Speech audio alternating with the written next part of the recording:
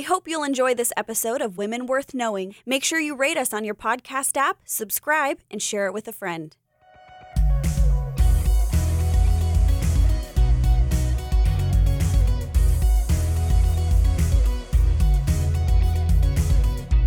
This is Cheryl Broderson in studio with Jasmine Allnut. And we are moving into women who were martyred for their faith in Jesus Christ. And last week we did Blandina because she's pretty much the first woman that we know. I mean, we know Recorded. There were, recorded. We know that there were countless women who died. And then Perpetua. And one of these women was a slave. The other was from nobility. One was from the area we call France. And the other was the area we would call North Africa now, or Carthage. Yes, exactly. And so what I wanted to do is I didn't have time, but there were a couple other gals I just wanted to, mention briefly, and then we're going to kind of transition out of that era into more the medieval period. And so, but I thought, man, I don't want to sell you guys short on this. You know what's hard about the medieval when we move into that? Because that's the one that's super mythologized. That's the one they do that a you lot have of that to too. Separate fact from fiction. Yeah, But when they would canonize these women and turn them into saints. That's right. You'd get all these strange legends. Yes, exactly. So we're trying to get rid of all of that which is not documented and get back to the essence of the story to present to these women who are worth knowing because of their testimony. Yes, absolutely. And their witness for Jesus Christ to the death. Yes, to the death, exactly. And so picking up after, we talked about Perpetua during the fifth persecution of the church under Severus. Well, there continued to be persecution of the church. And, like Cheryl mentioned, there were times, especially as the years go by, people become more and more kind of disgusted with these martyrdoms and started, just not being comfortable watching these Christians die. And so what happened was a lot of people started to get saved even as they're watching. A lot of Romans would watch these martyrdoms and be so impacted and influenced by these Christians and their testimony and the fact, kind of like that thing my mom said last week, that they just stood. They just stood for Jesus, full of faith and just resolved to stand in him. And so one of those gals was Agatha, and she came along during the seventh persecution of the church under the Emperor Decius. And Decius really wanted to restore the glory of Rome and traditional Roman religion, which was why he really took offense to the Christian religion and ethic. And he was so offended that they would not worship the emperor. So he instigated the first empire-wide persecution. A lot of these other ones were localized, but he said, no, we're going to just really try to get rid of Christianity in every corner of the empire if possible. Now, what year was this? This would have been around the 240s, 250s. Because after him, you have Diocletian who tried to do the same thing. Domitian, exactly. It kind of from there kind of spiraled down. And so Agatha was a very godly, very accomplished, beautiful woman. And she lived in Sicily, where the governor, Quintain, fell in love with her. He didn't know she was a Christian. And so he kind of expected that as the governor, she would, just basically cater to his every whim. And so he tried to put the moves on, and tried to seduce her several times, but she resisted him. And he got kind of upset with this. And so what he did was he put her in the custody of this notorious prostitute, Aphrodite. And he thought that being in that environment would kind of wear her down morally. Obviously, that didn't work. And there's this, these stories about how the Lord really just miraculously enabled her to resist these assaults on her purity, basically. I mean, it really was kind of miraculous how he kept her in that place. And when Quintain realized that it wasn't working, and then when he discovered that she was a Christian, he said, well, now I can really show vengeance on her for rejecting me and all that sort of a thing. And so his lust basically turned to hatred at this point, and he had her scourged, burnt with red-hot irons, torn with hooks, rolled naked on coals and glass until she died. But during this time, she was recorded by eyewitnesses as praying, "Lord, my Creator, you have protected me from the cradle. You have taken me from the love of the world and given me patience to suffer. Receive now my soul." And so she died February of the year 251. And so that was an account that was, again, there was an eyewitness account for that. And we know that happened. A little later on, and this is during that 10th persecution of the church, which was known as Terminalia. We might recognize the word terminate from that because that's the Latin word for termination, which is the goal of that persecution. This was the last major persecution of the church. And it's interesting because this was the most horrific and the most widespread and complete persecution as the Romans were trying to really eradicate Christianity from the empire. We should really say the Roman Empire that was doing it because, we tend to think of Italians.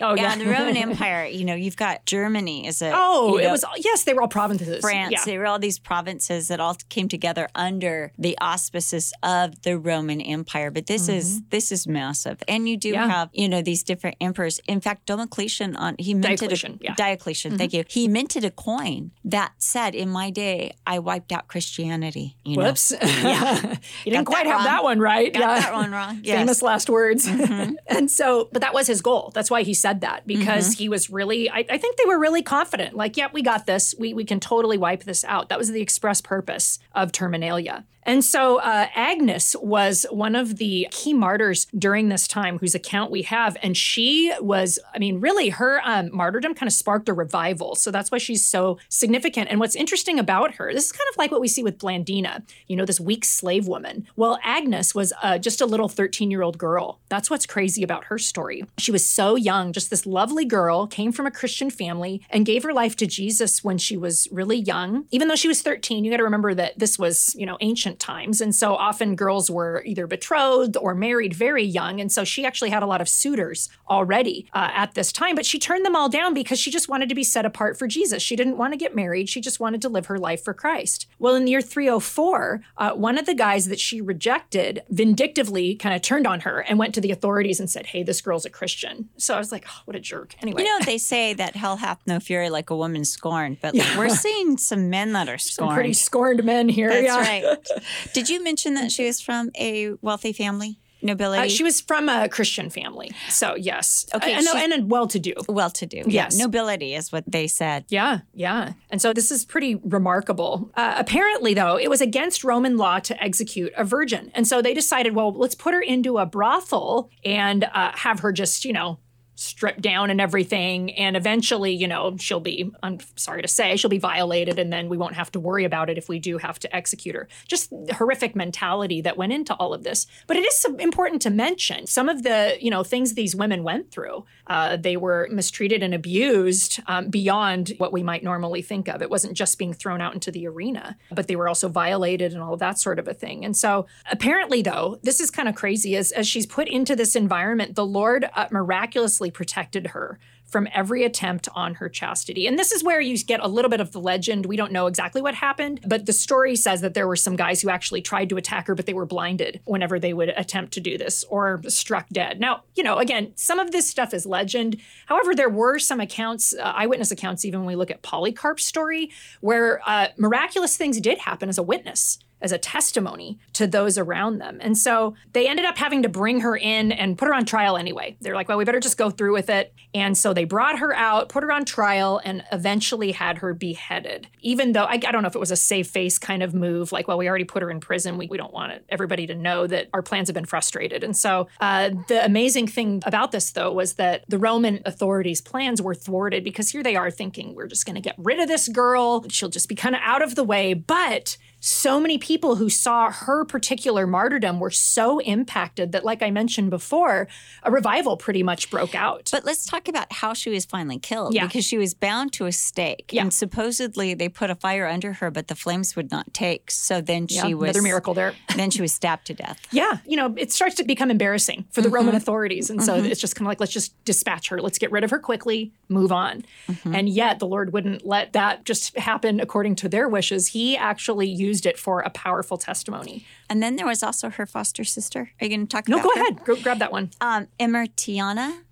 And she was found praying at her grave. And because she was found praying, she was taken out and then stoned. Wow. After that, but gave the testimony of Jesus. But she was one, because you were talking about people who were immediately impacted. And one of them was his foster sister was immediately impacted by her foster sister's death.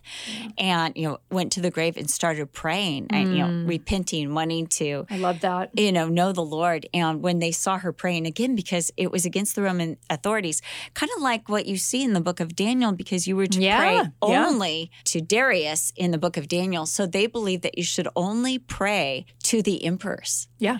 And you should only pray in the emperor's name. So people that were caught praying to God directly, the Lord, Yahweh, Jesus, Yeshua, he was stoned for that. Yeah. Yeah, exactly. So that's an excellent point there, too. Again, so many people got saved. And actually, Agnes is one of those that you see most represented in artwork.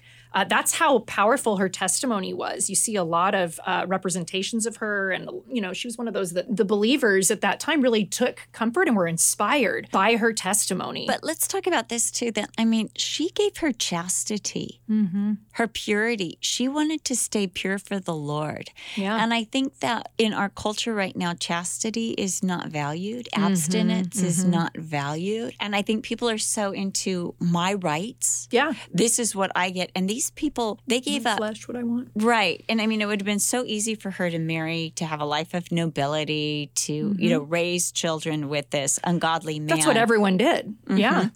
And she made, her choices were hard, but she made every choice for the Lord, and the Lord honored every choice she made. Absolutely.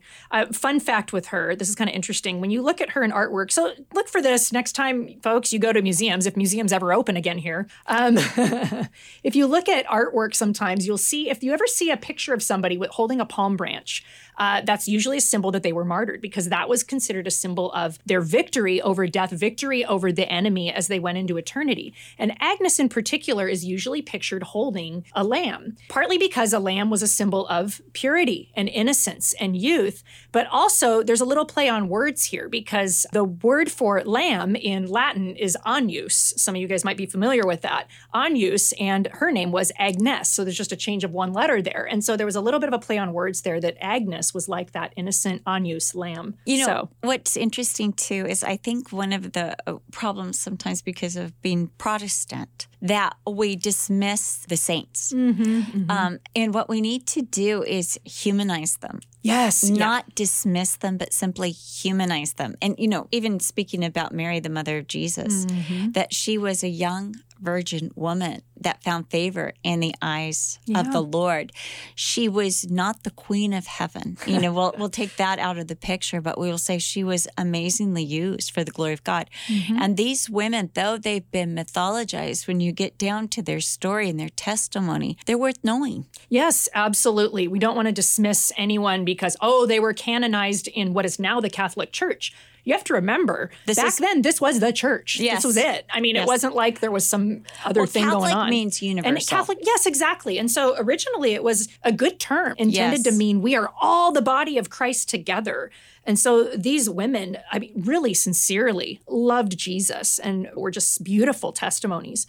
And so that kind of brings us actually transitioning out of that period. Now, we talked about, like I said, terminalia, termination, that final 10th persecution of the church that was so horrific. What's interesting is, as this was just the worst persecution, it also ended up being the last one, which nobody would have expected. You would have either thought that, yes, all the Christians were eradicated from the empire, or it was just going to continue to get worse and worse. But something happened that halted this entire process. Right. And we'll get to that in just a second. But one of the interesting things, too, even before that, is that the Christians, they were not allowed public gatherings. And so that they began to meet underground. have you been to the catacombs in Rome? No, I've actually been to the catacombs in Rome, and it's probably the only place that you'll see Christian graffiti, where the graffiti is all edifying and the graffiti is all like precious with scriptures, and some of it will show the persecutions with inspiring words, but they would meet in these underground caverns. This is where they would congregate and often hide. And it was interesting because their persecutors who would come to collect them from the caverns, there are all these testimonies that they got lost and never found their way out. And you could find their bones. Like years later, they would have died in the catacombs. Oh my gosh. But the Christians, they said they were led by the Holy Spirit and naturally could find their way out. And it became this system of underground tunnels where they knew where to come up, where to go in. Smart. And so God had his remnant also that he was protecting during this time, too. Absolutely. He did. He preserved his people in just amazing ways. And so, one of the ways he preserved his people was by finally allowing that persecution to end, saying this far but no further. And what happened was an emperor came to the throne who really just basically changed the course of history. But his mother first. Exactly. And her name is? Very good. Helena. Yes. Nice one. So that's who we're going to talk about next, just leading in here. Now, Helena, her origins aren't really known, but she was probably the daughter of an innkeeper from what we understand. And she was born around the year 246. She married a Roman general named Constantius, and that name might sound kind of familiar to you as we go along here. And he eventually became a co-emperor of the Roman Empire right after Diocletian. So he's coming in right on the tail end of this whole Terminalia thing. And Constantius kind of ends it in the western half of the empire. He's like, okay, the persecution of Christians, I'm over this. Now, Constantius, not a great guy. He divorced Helena because he was, a political climber and she was of low birth. So she was kind of considered a hindrance, kind of like baggage in his life. So he got rid of her. But in 272, before that happened, she had given birth to a son named Constantine, who might be a very familiar name. And he would become, after his dad passed away, the emperor who took over the entire Roman Empire and ended the persecution of the church with the Edict of Toleration in the year 311. And he became one of the most significant figures in Western history. But what's neat about him is there's this famous story about how he became a Christian when he went into battle and saw a sign in the sky of the cross. Yes. Yes, saying, in this sign conquer. And so he goes to battle, and he was a serious underdog. The Battle of Milvian Bridge, his rival's army was 4 times larger than his. He wins the battle, attributes it to Jesus, gets saved. But what a lot of people don't realize is that he probably was saved more from the influence of his mother, Helena, who was a Christian. So she had given birth to Constantine, raised him, and she had given her life to Jesus and had an influence on him beyond just this particular incident where he was in battle and saw the sign of the cross. And so it's cool because the two of them together became a real force in society after his conversion. And they began to establish the church, fund new building projects. And these are some of, if you've ever traveled around, in Europe, you see these churches called basilicas. Those were those ancient churches from that time period. And they began spreading Christianity around the empire. And Constantine basically gave his mom free access to the imperial treasury so that she could just give to the poor as much as she wanted. And she, like I said, went and funded a lot of churches. Really remarkable woman of faith. And she even went to Israel in search of the cross of Jesus. And, this is where the legend comes in that, she found the cross of Christ. Well, this is the beginning of the Byzantine, what we call the Byzantines, too. And so you'll see things in Israel, and they'll say this is the Byzantine. Yeah, and you've got Byzantine arches. But it is really interesting in Israel because she would go and supposedly, rumor has rumor. Legend has it, that she would get these feelings in different places and call it a holy site. And so wherever she had one of her visions or one of her episodes, they would erect a cathedral. But she's the one also who chose the Church of the Holy Sepulchre. But you got to remember, too, she's on a tour. So these people are taking her around saying, this is a holy site, this is a holy site. And she just kind of goes with it. Yeah. And so when you go to Israel, though, Helena, she's very, very... Did you say revered or honored? Oh, revered, or I would say known. No. Known. They'd say, well, known, we don't know if this is authentic, but this is. She also collected holy relics. Yes, so she's known for getting the chalice that Jesus used at the Last Supper, and she collected all these things. What we think probably happened, though, is there were merchants who were selling her things, and she was just so in earnest. Yes, and very sincere. In the early Orthodox Church, the Greek Orthodox Church, and in that time, they were very superstitious, and they tended to put a lot of faith in relics. Mm-hmm. And so she's collecting these relics. She thinks she's doing a good thing, building people's faith. Yes, exactly. And that's important to understand with a lot of these people, especially later when we start talking about people like the mystics and stuff. Like Cheryl said, it's easy to dismiss these people like from ancient times. It's like, they were just, saints and and all this stuff. But to recognize the fact that these people sincerely loved the Lord. I mean, they loved Jesus. And her whole goal in doing this, she's trying to validate, look, Jesus was real. He was a real person in history. I mean, she's doing all of this in the name of being a defender of the faith. She really so is. Honor, And you've got to remember, again, they've come out of these years of underground, these years of being persecuted. Yep. And now she's coming, and as you said, she's bringing this validity, kind of apologetic, kind of, yeah, to the Christian faith, the apologetics that would have been accepted at that time in that place. It's interesting because C.S. Lewis, when he looks at kind of modern criticism, when he did, this would have been the 50s, looked at modern criticism against some of the early church figures and against church fathers, he would call it chronological snobbery. I love that. Yes, you've said that before, because we do that. We project how we see things now onto the past, and we don't understand the context that these people were living in. I mean, I could go on about how people treated Constantine like he was the man of the hour, and they gave him too much say in church affairs. But if you lived during that time, you would understand he ended the persecution of the church.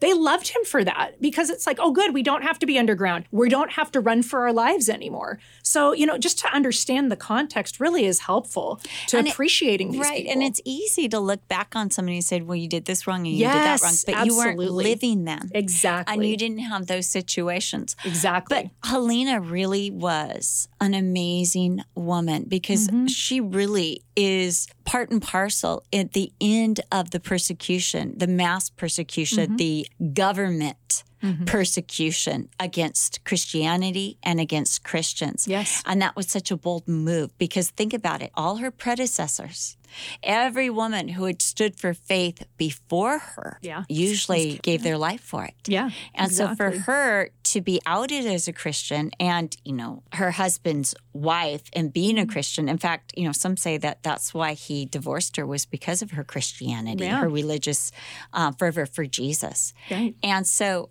for all those reasons, she really is a woman worth knowing. Absolutely. Absolutely. And again, remember too, the role she played in her son's life. And that leads me to the last gal I want to talk about today, Monica. Oh, Monica. And so I love Monica. I love Monica. Are you sure we have enough time for Monica? Let's do it. Because she's one of my favorites. Oh, she is? Okay. Yes. Well. So she was born near Carthage to Christian parents, and she married an unbeliever named Patricius. Sometimes that would happen because there were arranged marriages. You're forced into these situations. So she's in this marriage with this man who has a violent temper. He's totally godless. But Monica started praying for him and being a godly example to him. Like 1 Peter 3:1 says, that even if some do not obey the word, they without a word may be won by the conduct of their wives. She took that to heart and really wanted to win him over by her conduct and prayers. And sure enough, eventually, after years of prayer, Patricius got saved and then he was baptized. Well, he ended up dying in the year 371, which left Monica a widow. A rich widow. A rich widow. And they had one son, and his name was Augustine, who might be very familiar to our listeners. Brian told me that his name is actually pronounced Augustine. Augustine. Augustine? Okay. And the reason why is because later there will be another Augustine. Oh, yeah, that guy. Church fathers. So the Archbishop of Canterbury. Even though some people say it exactly the same, a lot of people make that distinction. We'll say Augustine. So he was incredibly intelligent, very well educated. Again, they were from a well-to-do family. But he was on the wild side. He was so wild, irreverent, promiscuous, totally godless. Later on in his famous Confessions, in fact, this is one of the first significant autobiographies in history, Confessions of St. Augustine. He wrote about how he could not get a grip on his problem with lust. That in particular just brought him down every time. And so this was a deep-rooted issue in his life. And when you read his confessions, you see the torment he went through just trying to, come out from under these lusts and desires that just consumed him. And so Monica was so grieved by his lifestyle that she actually kicked him out of the house for a while. She was trying the tough love approach, but kept praying fervently for him. She figured, hey, I prayed my husband into the kingdom. There's got to be hope for this son of mine. And so throughout the years of his education, the beginning of his career as a professor, well, what we would call a professor, a teacher, she just kept persevering and praying for him. So in the year 383, he's about 29 years old, Let's go before that, though, because before that, she has a bishop in the town and she goes to him and she says to the bishop, please stop my son. Please talk to my son. Do you have that in your notes? Ambrose? No, it's not Ambrose. Okay. It's a different one than Ambrose. But I totally see that because Ambrose will come in later. Yes. But no, this is the bishop who was before Ambrose. And she begged him to stop her son. And the bishop said to her, your son's not ready. He's just not ready for that message. We have to wait till he's ready. But he said this, he said, but God will not ignore the tears of a mother. I love that. Absolutely. So that was not Ambrose. That was before Ambrose was even, that Ambrose didn't want to be a church leader. No, he didn't. Reluctant so this leader. is before Ambrose became a bishop. Interesting. So she's so she's recruiting other people to pray and other people wow. And to get involved and to lecture and to talk to him. And this man wisely, and I've thought about that so much, he says he's not ready until he asks. Yep. And there comes a time where you have to be ready for that. But I love that too, that the Lord will not waste the tears and prayers of a mother. So beautiful. Yeah, absolutely. And so she obviously just took that to heart because she continued to just be a presence. And so what happened was in 383, so Augustine was about 29 years old, and he decides that he wants to go to Rome to teach rhetoric. And Monica wants to go with him. She didn't necessarily want to live with him, but she wanted to just kind of, like I said, be a presence kind of there in his life. He didn't want her to go. Obviously, if you're not walking with the Lord, you don't want your Christian mom hanging around. And so what happened was he kind of played along with it, like, okay, Mom. So they go down and they're going to get on the ship. They're going to board the ship and go to Rome. He suddenly says, oh, Mom, I see some friends of mine I need to go say goodbye to. You just wait here on the dock. So he goes, pretends like he's going to go say goodbye to some friends, sneaks on the ship. And while she's standing there waiting for him, the ship sails. She thinks, oh, he missed the ship. But finds out later, he snuck on the ship and just bailed and ditched her. So what a schmo, right? Not the greatest son. He just leaves his mom standing on the dock waiting for him, and he sails off into the sunset. But I love her because she was undaunted. And we don't know how or when it happened, but eventually she ends up going to Rome as well. And then on to Milan, which is where he would ultimately, end up. And she just settles in there, serves the Lord in her community, and just is, like I said, a praying presence nearby, not, having her hand in everything in his life, but just there. And I love this. She could have just spent her time worrying about him, wondering what she was doing, like, why am I even here? Getting homesick. But she just decided, I'm going to just be fruitful where I am and just keep entrusting him to the Lord. What's interesting is by this time now Ambrose enters, right? Yep, this is when he and comes Ambrose into the picture. Enters, and Ambrose just becomes again a presence.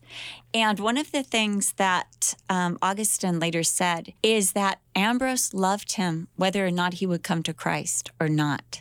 I love that. That he knew that Ambrose was a friend for life, that he was not an object to save with Ambrose. Yes, a project. A project. And that Ambrose modeled for him true Christianity and true love. And it was that drew him, first. And then later he would receive the Lord. Yes, exactly. I love that. These are all just such good reminders for us as we're praying for people. Yes, I've got one more point too. They said that Augustine did not become aware of how much his mother had prayed for him until after her death. And you've got that? I have a quote from him, yeah. His sister told him. It was his sister who had written down some of the prayers and told Augustine about his mother's fervent prayers for him. So beautiful. And so actually it was his sister who's not known. We don't know her, but she's a woman worth knowing. Absolutely. But she's the one who told him how much the mother had prayed. It's huge. Yeah. And her prayers did avail, like Cheryl mentioned. He finally did come to the Lord in the year 386. And in his confessions, after realizing what his mom had done and how she had prayed, and some say that was on reflection of her death and her life. He wrote his confessions. Yes, and he said, and now thou didst stretch forth thy hand from above and didst draw up my soul out of the profound darkness because my mother, thy faithful one, wept to thee on my behalf more than mothers are accustomed to weep for the bodily deaths of their children. And thou didst hear her, Lord, and despised not her tears when pouring down they watered the earth under her eyes in every place where she prayed. Thou didst truly hear her. She did not cease to bewail my case before thee in all the hours of her supplication. Her prayers entered thy presence. I mean, watering the ground with her tears.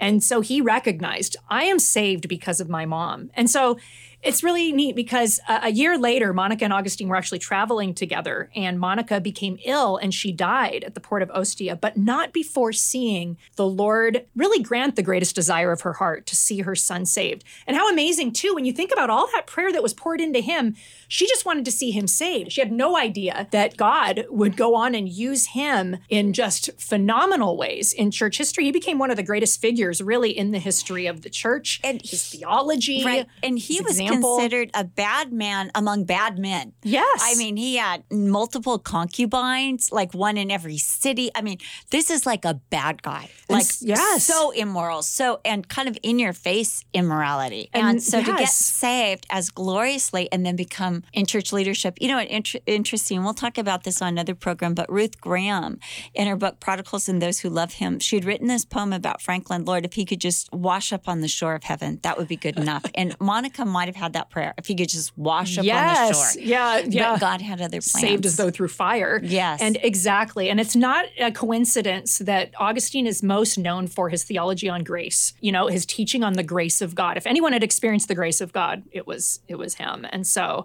I just love that, how all those prayers came to a greater fruition than Monica could ever have realized. And that's why Agatha and Agnes and Helena and Monica are women you should at least know about. Absolutely.